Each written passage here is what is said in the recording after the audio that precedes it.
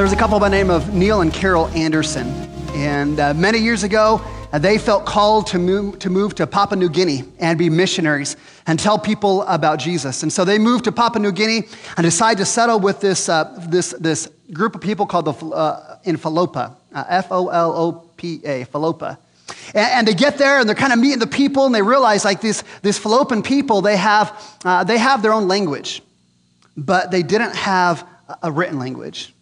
And so the Andersons get there, and the first thing they do is say, hey, we're going to help these people. And so they work with them. They're trying to figure it out, and they put together an alphabet, A, B, C, D, E, F, G in this language. And then they take the alphabet, and they begin to make words. And eventually they came out with a dictionary for this group of people, which is phenomenal. And the Andersons were like, all right, what's next? We gave them this. Now we'll start translating the New Testament. And they're translating the New Testament into these people's language, and there came a problem when they got to John chapter 6.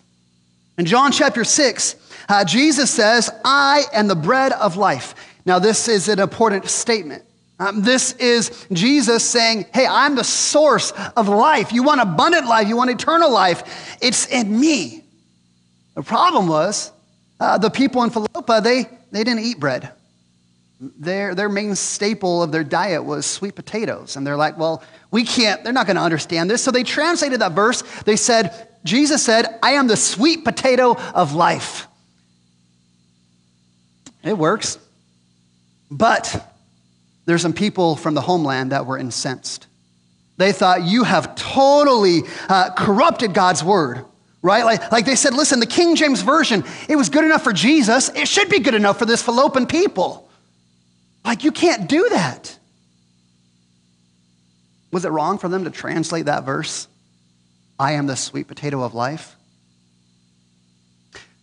Now, this was the Andersons trying to contextualize the message, trying to take the same message with the same meaning, that Jesus is a source of eternal and abundant life, and trying to communicate it in a way that this community could understand it, could say, man, I grasp this. I can believe in that. In fact, this is what missionaries do. Missionaries go to different places and they study the culture. They study the people, they discover what's important to them, and they contextualize the gospel in a way that the people can understand the gospel, understand what Jesus has done for them. And I'll tell you, I love reading stories like the Andersons. I love reading stories like this because when I look at where we are as a country, like we're an increasingly secular culture. I mean, it's been said for a while, like we're like our country is moving more and more post-Christian. And so I love hearing these people that contextualize the gospel because it gives insight for us on how do we take this message that we love and that we hold as Christians. Jesus died for us and he rose from the grave, and how do we take it and communicate it in a way that people today can embrace? In fact, I remember 20 some years ago, I was a young Christian. And I was just blown away by the gospel. I mean, here I was like this boy that was trying to be good enough, trying to show, hey, look, I'm good. I'm good enough. And if I'm being honest, like deep down, I knew I wasn't. I wasn't good enough. But then someone told me about this Jesus. And if I believed in him and had a relationship with him, that he chose me, that I was called and chosen by God of the universe, that I was beloved by him, that I was kept by him, not because I was good and followed all the rules, but I was kept because of what Jesus had done for me. And I tell you what, I was blown away at how great the gospel was. It was life-changing. And I remember 20 years ago, I was like, man, I can't wait to figure out how I can share this message with other people. And so my wife and I went to this traditional old-fashioned church. And I remember going to Pastor Price. Now, Pastor Price, he was old, and old is generous. Like, I think his first vehicle was a dinosaur. He just rode dinosaurs around. He was old. But I love Pastor Price. Pastor Price was a guy that I had a lot of respect for. He'd loved his wife for a long time. He'd loved the church, served God for such a long time. And I remember saying, hey, Pastor Price, like, man, the gospel has been so life-changing to me. How do I share this with other people? Pastor Price says, I know how to do that. He said, here's what you do. We're going to go walk around the streets. We're going to knock on doors. And when someone answers the door, we're going to say, can I tell you about my Lord and Savior, Jesus Christ? That was the way he talked. Well, that wasn't exactly the way he talked. He sounded like that. He's like, let me tell you. He's like, here, you take your Bible and you say, let me show you how the Bible tells that Jesus is the Lord and Savior. Now, my story, I was horrible at doing that. I wasn't good at knocking on doors for two reasons. Number one, like I grew up as a Mormon. When I became a Christian, I thought I got saved from having to knock on doors, right? I was like, no, we did this. I don't want to do that anymore. Fortunately, we didn't have to ride a bike around doing that. But I mean, that was like, oh man, I don't want to do this. And secondly, like I think about me, like I am not a fan of people just knocking on my door for randomly. Like I'm not, man, it's annoying to me. So why am I going to go do that to other people that might find it annoying as well? So I remember we got done one day knocking on the doors and Pastor Price was like, oh, let me buy you a coffee. And I'm like, all right, let's go get a coffee. And we go to McDonald's because that's where old people get coffee at, McDonald's. And if you didn't know, now you do. So we're at McDonald's and I'm like, man, this was hard.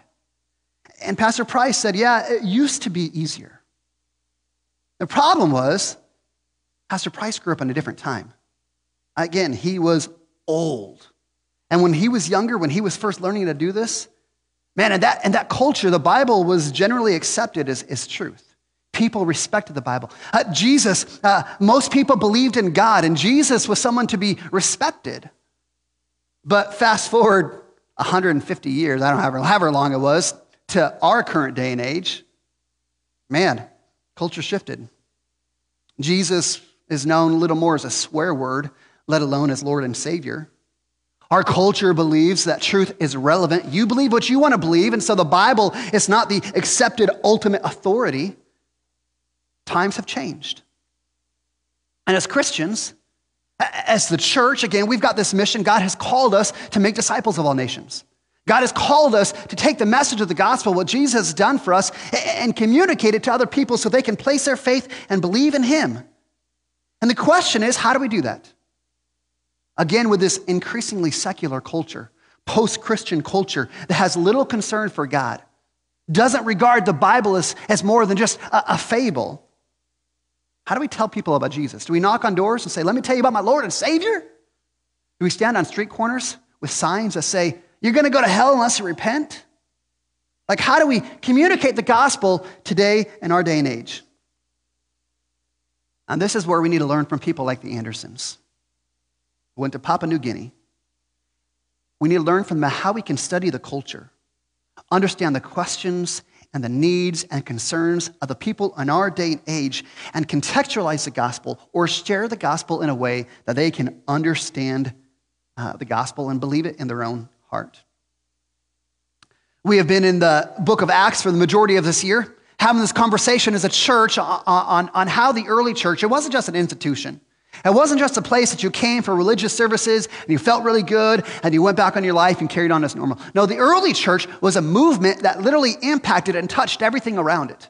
I mean, culture was impacted because the church wasn't just an institution, it was a movement. Hey, we're going to change and have an impact on everything around us. And as a church, Restoration Church, we're kind of like a conversation of how do we become a movement like them? How do we impact our city? How do we impact our schools? How do we impact the businesses in Yakima? How do we make a difference in our community? Again, thank you so much, Jim, for preaching last week. He started Acts chapter 17 for us. And at the end of the passage that Jim had, Paul was being persecuted. There's some persecution rising up. And so the people said, Paul, we want to take you out of Berea. And they sent him 200 miles away to a city called Athens. Now, Athens, you may be familiar with. Athens was where the Olympics started. How cool is that, right? Athens was kind of the intellectual center of the world. The great thinkers of the ancient world, Socrates and Plato and Aristotle, they all were in Athens. You might think about like Oxford and Yale and Harvard. Like this would have been the place where all the intellectuals gathered together and they talked about ideas and they debated and they celebrated new ideas, trying to figure out philosophy and life. Well, in Acts chapter 17, that's where Paul is. And he is going, this is why I think this passage is so relevant to us today, because Paul is going to show us how we have some gospel conversations. How we have gospel conversations to contextualize the gospel, to take God's message of redemption, of Jesus on the cross, and communicate it in a way that meets whatever culture and meets their questions, their needs, their concerns, and penetrates their worldview so it would change their heart. I think one of the things I wanted to do this morning was just give us a definition for contextualize. To contextualize the gospel is how we connect the gospel to culture by connecting the gospel to people's needs, concerns, and questions. We're going to talk a lot today about contextualizing the gospel. This is what it means. We're trying to take the message and connect it to people's needs, concerns of the culture and of individual people around us. That's where we're going. Starts out in verse 16. Paul, again, he's Athens. He's in Athens. He's waiting for Timothy and Silas. There's his co-partners, his friends, his team. He's waiting for them to meet him in Athens. And so he's there, and it says he explores the city. In verse 16, it says, his spirit was provoked when he saw that the city was full of idols. Now, Athens is said to have about 10,000 people living in the city. And they had 10,000 people, and they're believed to have 30,000 different idols and shrines and statues and temples for false gods that people could go and worship to. If you could imagine walking down the streets of Athens, the streets were lined with these deities, framed through the architectural magnificence of things like the Pantheon and the Acropolis. Again, just thinking back, like if you know anything about a Roman culture, they had all sorts of different gods for all different parts of their life, right? So the god of Artemis. Anybody recognize the name Artemis, the god of Artemis? She was a goddess of prosperity and money. So if you wanted money, you would go find the idol or the temple for Artemis, and you'd worship there, hoping that she would give you money and wealth and that sort of thing. There was a goddess named Athena, who was a goddess of wisdom. So if you wanted to be smart, you'd go worship at her temple. Hey, I'll go worship you, I'll give you my offering, and you'll make me smart. There was the goddess of Nike, that we might call Nike. This was the goddess who was concerned with victory. This goddess would have been worshipped by athletes and warriors and Michael Jordan. It would have made you run faster and jump higher and soar over the enemies to dunk basketballs. This was the goddess called Nike. There was the goddess Aphrodite. This is the goddess of sex and beauty and fertility. And then actually there's another goddess. Her name was Cloacina. And literally this is true. She was the goddess of the sewer system. Cloacina. Like, it makes me wonder, like, why would you worship that goddess? I can imagine how you give an offering to that goddess, but like, why would you worship out of all the gods? You worship Cloacina? Again, so they had all of these gods with all these altars, and these altars, these gods, they needed human offerings to survive. And so you wanted what the God could offer, so you go worship them, and they needed you they needed you to bring their offerings so that they could survive. And here's Paul walking through the city, seeing all these idols, and the text said that his spirit was provoked. This word provoked, it means that he was sad. He was distressed. He was compelled not just to judge them as being sinful, but he was compelled to action. He wanted to do something about it. Why? Because he loved the people. He saw all these idols representing false hope. People giving their lives to things that aren't going to solve the problems in the world and in their life. And his heart's broken because they're missing out on the true hope. And he's compelled to do something. In fact, Paul writes in 2 Corinthians that it's the love of Christ that compels us. He looks at these people, he's like, man, they're missing out on the love of God, on freedom, on purpose, on peace. He's compelled to do something about it. Compelled to go have a gospel conversation. It says in verse 17, he reasoned in the synagogues with the Jews and the devout people. And not only that, he reasoned in the marketplace every day with those who happened to be there. On Sundays, he goes to the synagogues. He's talking to the Jews. He's like, let me tell you about Jesus. Let me tell you the rest of the story about Jesus. Jesus was a prophet. Jesus was a son of God. And then he died and he rose from the grave. And he's like, listen. Jesus is a Messiah. The Messiah wasn't just a political savior who was going to fix the problems in this world. No, Jesus is a Messiah who's come to fix what's gone wrong in our hearts, who's come not just for this world, but for eternity. So he's in the synagogues. He's trying to tell the people about Jesus. And not only that, the rest of the week, he spends his time in the marketplace. He's in the streets. He's in the coffee shops. He's in the business places trying to engage people with where they are, looking for common ground. Man, I'm going to find a way to start a conversation about Jesus with you. You know, it's funny. In churches, sometimes we deal with this where are we come and see church or go and tell church? Are we attractional or are we missional? I think Paul is like, it's a both and.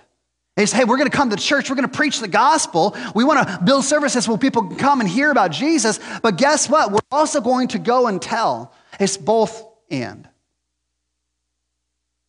It says in verse 18, he's starting some Jesus conversations. And here's a response. It says, some Epicurean and Stoic philosophers, they conversed with him. These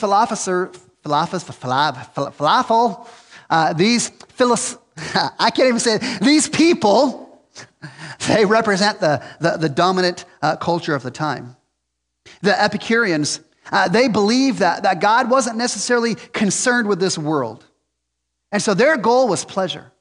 They're going to seek all sorts of pleasure in fine foods, fine drink, fine experiences. They were hedonistic. It was all about the experience and going and getting the most this world had to offer. That's the Epicureans. Now the Stoics, they're the opposite. They lived a life that wasn't moved by pain. They were trying not to be seduced by pleasure. They were detached. Their goal was just, hey, let's be people who endure life without much emotion either way. Both of these groups of people, the Epicureans and the Stoics, they have this functional philosophy on how you live. Hey, this is a functional philosophy. But neither one of them had an understanding of who God was. They couldn't understand why would Jesus come to the earth. And so Paul is having these conversations, these gospel conversations. And he comes with mixed results. Verse 18. Some of them said, what does this babbler say? This was an insult.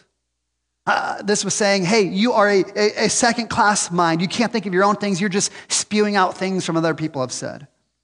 Others, verse 18, says he seems to be preaching about foreign deities because he's preaching about Jesus and the resurrection. And so they took him and they brought him to the Areopagus, which is translated Mars Hill, saying, may we know what this new teaching is. You bring this strange thing to our ears. We wish to know what these things mean. Paul is having these conversations about Jesus, and the people are intrigued. They're kind of like, man, we don't know what you're talking about. We want to know more. We're intrigued. We're interested. We want to have you tell us more. And again, I think about this picture. Like here's Paul. He's brought before all the people now. He has this opportunity to have this gospel conversation. And what's he going to do? He stands up in front of everybody and says, let me tell you about the Lord and Savior, Jesus Christ. You're going to die if you don't repent and turn to Jesus. That's not what he does. He loves the people. He desires them for them to know Jesus as their Savior. So he contextualizes the gospel.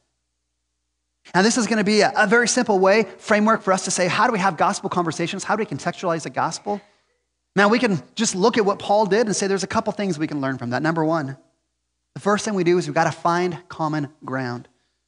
Look what he says in verse 22. He says, you men of Athens, I perceive that you are in every way very religious. Notice how he starts. He doesn't argue. He doesn't accuse them of being sinners and, oh, you guys are worthless. You're worshiping these idols. He starts with almost a compliment.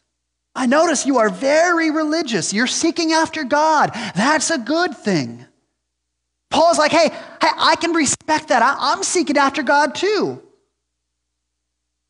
You know, one of the things that we often say is you catch more flies with honey rather than vinegar. Rather than coming abrasive, he comes and says, let me find some common ground. You see, the book of Ecclesiastes says this, that God has written eternity on every human heart. That inside of us, there's part of us that longs for morality and truth and good and God. And Paul looks at these people that were completely opposite than him. They want nothing to do with God. And what does he do? He says, no, I'm going to find some common ground. What does it look like for us to try and find common ground with people that we might think are complete opposites of us? People that want nothing to do with the church or want nothing to do with God. This is what it looks like. I think with atheists, you're like, oh, I have nothing in common with an atheist. Well, I would say an atheist, they have a passion for truth. Can't you say, man, I admire that? I have a passion for truth as well. Okay, there's a common ground.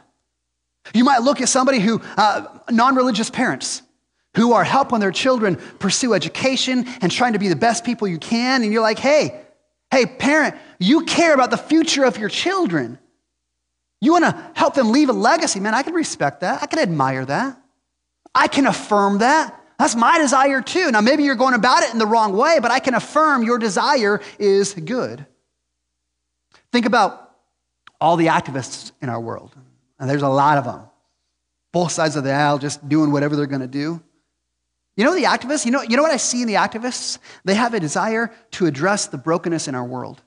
To have the brokenness healed. Like, can we find common ground in that? I mean, is that what we all want? We want the brokenness to be healed. Now, they're going about it in a wrong way. But rather than judge, can't we just try and find a connection point, common ground? Man, I see you're trying to make the world a better place. So am I. We have that in common. I applaud you for that. I respect you for that. So Paul starts out. Paul starts out with finding common ground. The second thing he does is he's going to find a bridge to the gospel. Verse 23, he says, as I passed through your remarkable city, I observed the objects of your worship, and I found an altar with this inscription, to the unknown God. This is the just in case God, right? They've got thousands of gods, and they're like, well, there might be one other one. So we'll make this altar for this other God just in case there's another one. Paul says, I found this altar, the inscription to the unknown God, and what you worship as unknown, this I'm going to proclaim to you. Now, when we look at Paul through the book of Acts, we notice when he comes into a town and he goes to the synagogue, what does he do? Opens up the Bible. He's like, I'm going to come straight to the Bible. We saw this in Acts chapter 17. He walked in the synagogue and it says he opened the scriptures and reasoned with them. But here at Mars Hill, Paul doesn't open the Bible. Why not? Because the Athenians, they didn't recognize the Bible as being the authority. They didn't recognize the Bible as being truth. And Paul knows, hey, I still need to communicate the gospel with these people. So what does he do? He tries to find a different way to get their attention to what the Bible says. He needs a bridge that connects the gospel to their worldview, a bridge to connect the gospel to their thoughts, their concerns, their questions. And it requires him to have to listen and pay attention to the culture around them. He listens and pays attention and says, hey, you guys have this altar, this unknown God. Guess what? I can use it as a bridge to tell you about that God that you don't know. Here's what it looks like for us. Again, if we're going to contextualize the gospel, we have to be a student of our culture. Pay attention to the things they're talking about. I think about Taylor Swift. I'll go there. I only bring Taylor Swift up because I got some nieces that they love when I pick on Taylor Swift. Okay, Taylor Swift, she better not ruin Travis Kelce. Can I just say that? Amen to that? Anybody? All right, Taylor Swift has made a career writing about how all of her ex-boyfriends have not fulfilled her, right? That's what she writes about, all these ex-boyfriends, okay? Look, here's a bridge. Hey, Taylor, maybe your boyfriends aren't supposed to fulfill you. Maybe there's something bigger and greater than a man that will fulfill you. And guess what? I know who that man is. His name is Jesus Christ. See, it's a bridge. You think about pleasure.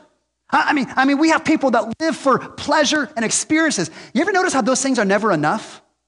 I mean, I think about again, I like sports. I like listening to the athletes. And it's fun for me to listen to these athletes that are like, man, I pursued all of this stuff. I had all the money, had all the relationships. I had Super Bowl rings and all those other things. And I found it didn't fulfill me. Why?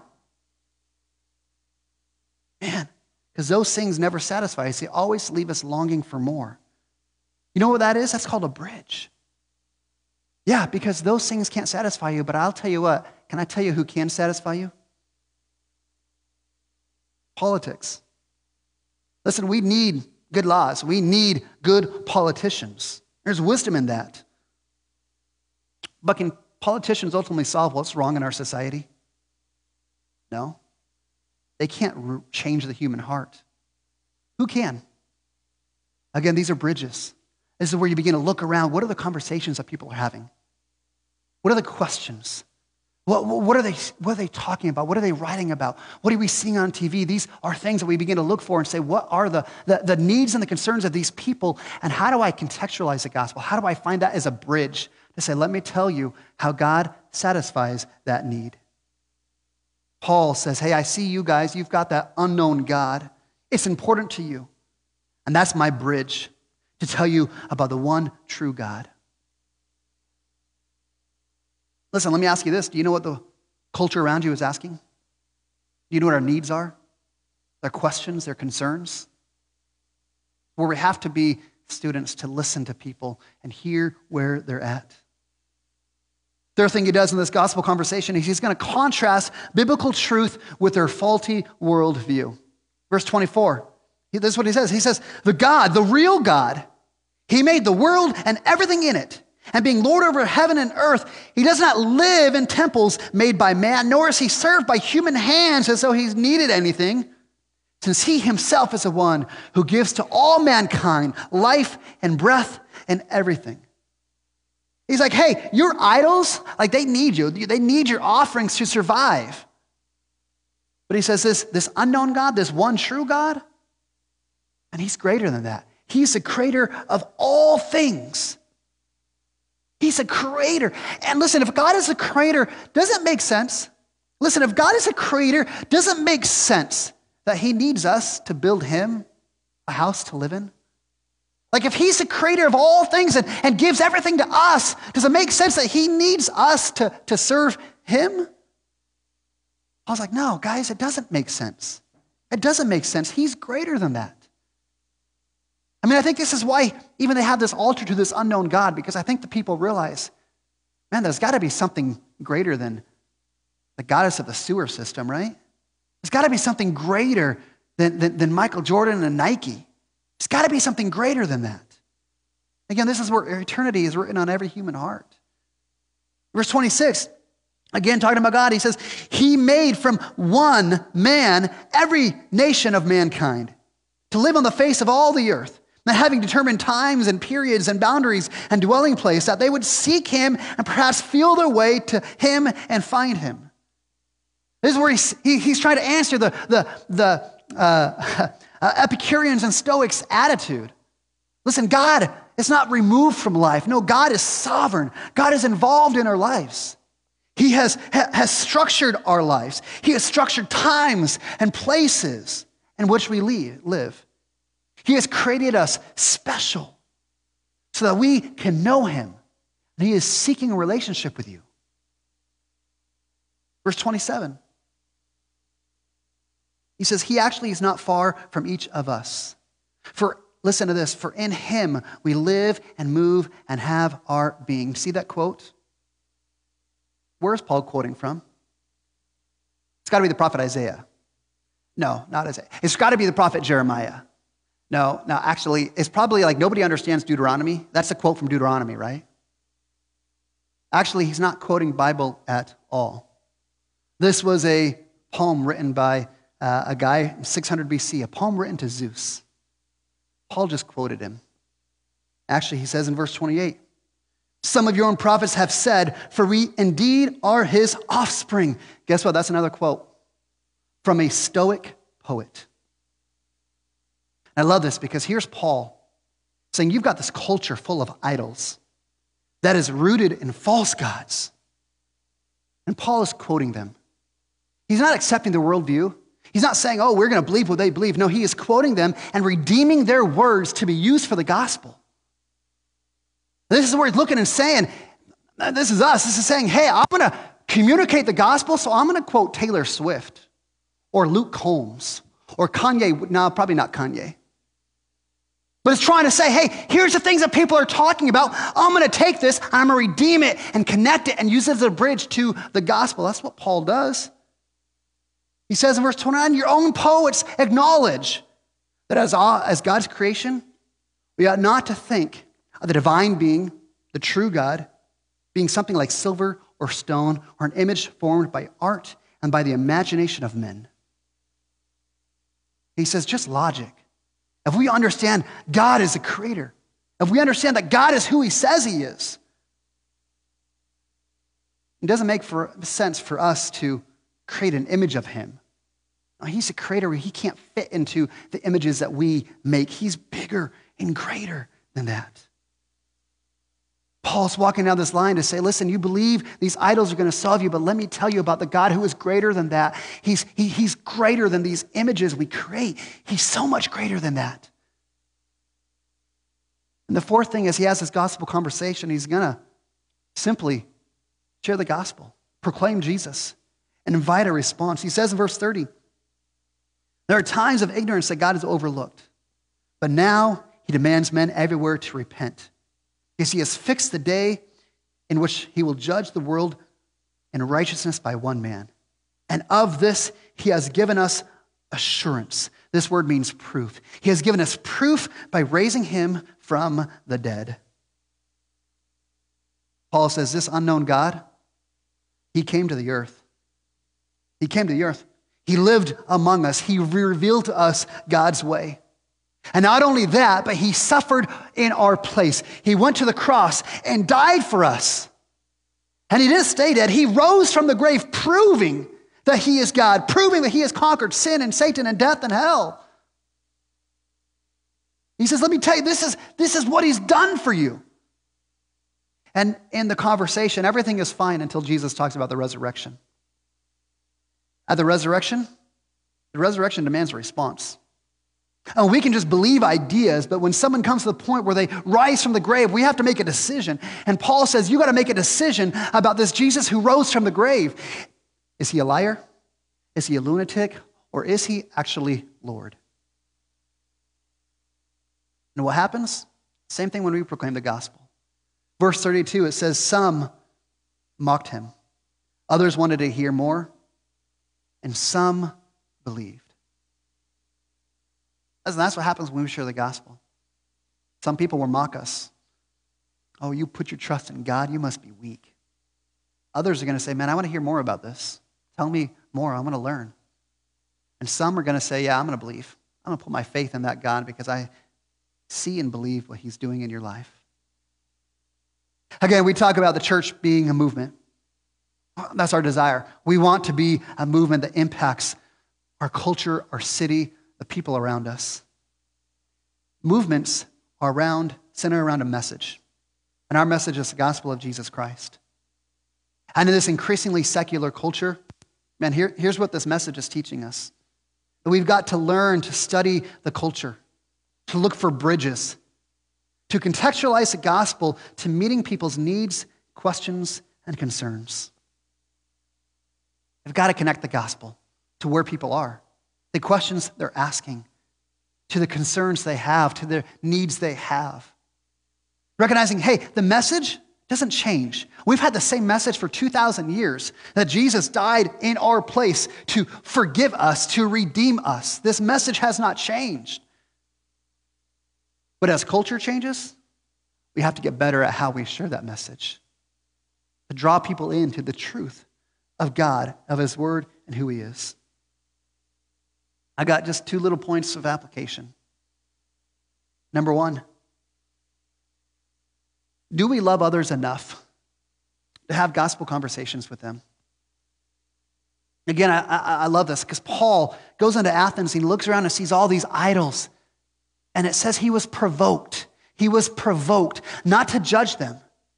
He was provoked to do something about it. See, what happens oftentimes in Christian circles is when we look at the culture, we have 2 extreme responses. One response that we Christians have is the culture is evil. The culture is sinful. It's going to lead us to places we shouldn't go, so we reject the culture. Oh, I don't want anything to do with them. I'm going to separate myself where it feels nice and safe and comfortable, where I don't have to be tempted to go in these dark places. That's one response to the culture. The other response that we Christians sometimes have is we're like, oh, I'm going to assimilate to the culture. I'm going to just go and be like them and do like them, and there's going to be no difference between us and them. Paul didn't reject the culture, and neither did he assimilate into the culture. No, his heart was provoked. which means he had compassion on the people. He's saying, listen, I see these people. They've given their lives to statues that can't solve anything in their life. His heart is broken for them. They're pursuing things that will never satisfy them, will never give them freedom and peace. And that compassion compels him to action, compels him to say, I love you enough that I'm going to have a gospel conversation. Because I don't want you to give your life believing false hopes. I want you to know the truth of who God is and what he's done for you. Again, today we don't got statues of Artemis and Cloacina. Those are pretty crappy idols. See what I did there? But our culture has pretty crappy idols today, right? Our idols are sex and money and fame and power and beauty and your true self and entertainment, religion, finding yourself. We have all these idols that our world is pursuing. When you look at that, does it break your heart? To see people running in the wrong direction. When's the last time you had a gospel conversation with somebody? You told them about Jesus, about how Jesus loves them, how Jesus longs for a relationship with them, how Jesus will save them. When's the last time you had that conversation? When's the last time you sent a text message to a friend, hey, I want to talk to you about Jesus? When's the last time in your own house you had a gospel conversation with someone around you, with your family? You see them living for idols, things that will never satisfy them. Do you love those people enough to do something about it?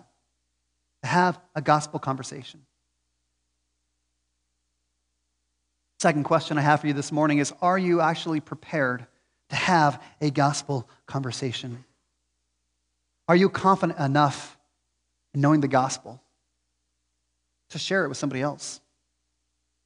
Again, like we can make the gospel difficult, but it's really pretty simple. Jesus is God in the flesh, who came to the earth, who went to the cross, who suffered in our place, who died for our sin, and rose from the grave, conquering sin and Satan and death and hell. And if we place our faith in him, we can be saved and redeemed and have life, not just life, but life abundant. Are we confident enough to share that message? Do we believe that message is the key that makes all the difference in life? Do you believe that? Because I tell you what, I go back to when I was that young Christian 20-some years ago. Man, I was so excited to tell people because of what God had done in my heart and my life. Maybe some of us, we need to say, God, would you renew the joy of my salvation? That I'd be that excited again to tell others about it. Listen, if you're there and you're like, man, I don't know if I'm prepared to do this. Listen, some of us need to spend some time studying the gospel, reading the scriptures, asking questions, reading books. I want to understand these things so I can communicate them to others. I'd recommend a book called Prodigal God by Tim Keller. The book I'm rereading right now. It shows how God came to save both the sinner and the saint. Are you prepared to contextualize the gospel? You know, this is why we invited John Stewart to come to Restoration Church. Because I want to help us to have conversations to figure out how do we contextualize the gospel into our culture. Where we are today, 2023, heading into 2024. If we're going to be a movement, we've got to be students. We've got to pay attention to the culture around us, listening and watching, asking questions. Excuse me. Listening and watching and asking questions of what's happening around us. Let me clarify, this is not an excuse for you to watch dirty movies. That's not what we're talking about here. But music and media, politics, movies, our culture is addressing the felt needs, the questions we're asking, the concerns we have. Are we students enough to listen to that, to say, let me figure out how to bridge the gospel to that? And let me just close with this. Can I tell you this morning about my Lord and Savior, Jesus Christ? You know, I think about that 20 years ago, sitting in the fact that God chose me. God looked up over all the world and saw this broken little boy. And God chose to set his grace and his favor on me. God looked at this little boy that struggled being loved, and God said, you are beloved. You are mine. And God said, listen, you are kept by me. No one will abandon you because I am with you to the end of the age. God met the deepest longings of my soul. That eternity that is written in every human heart.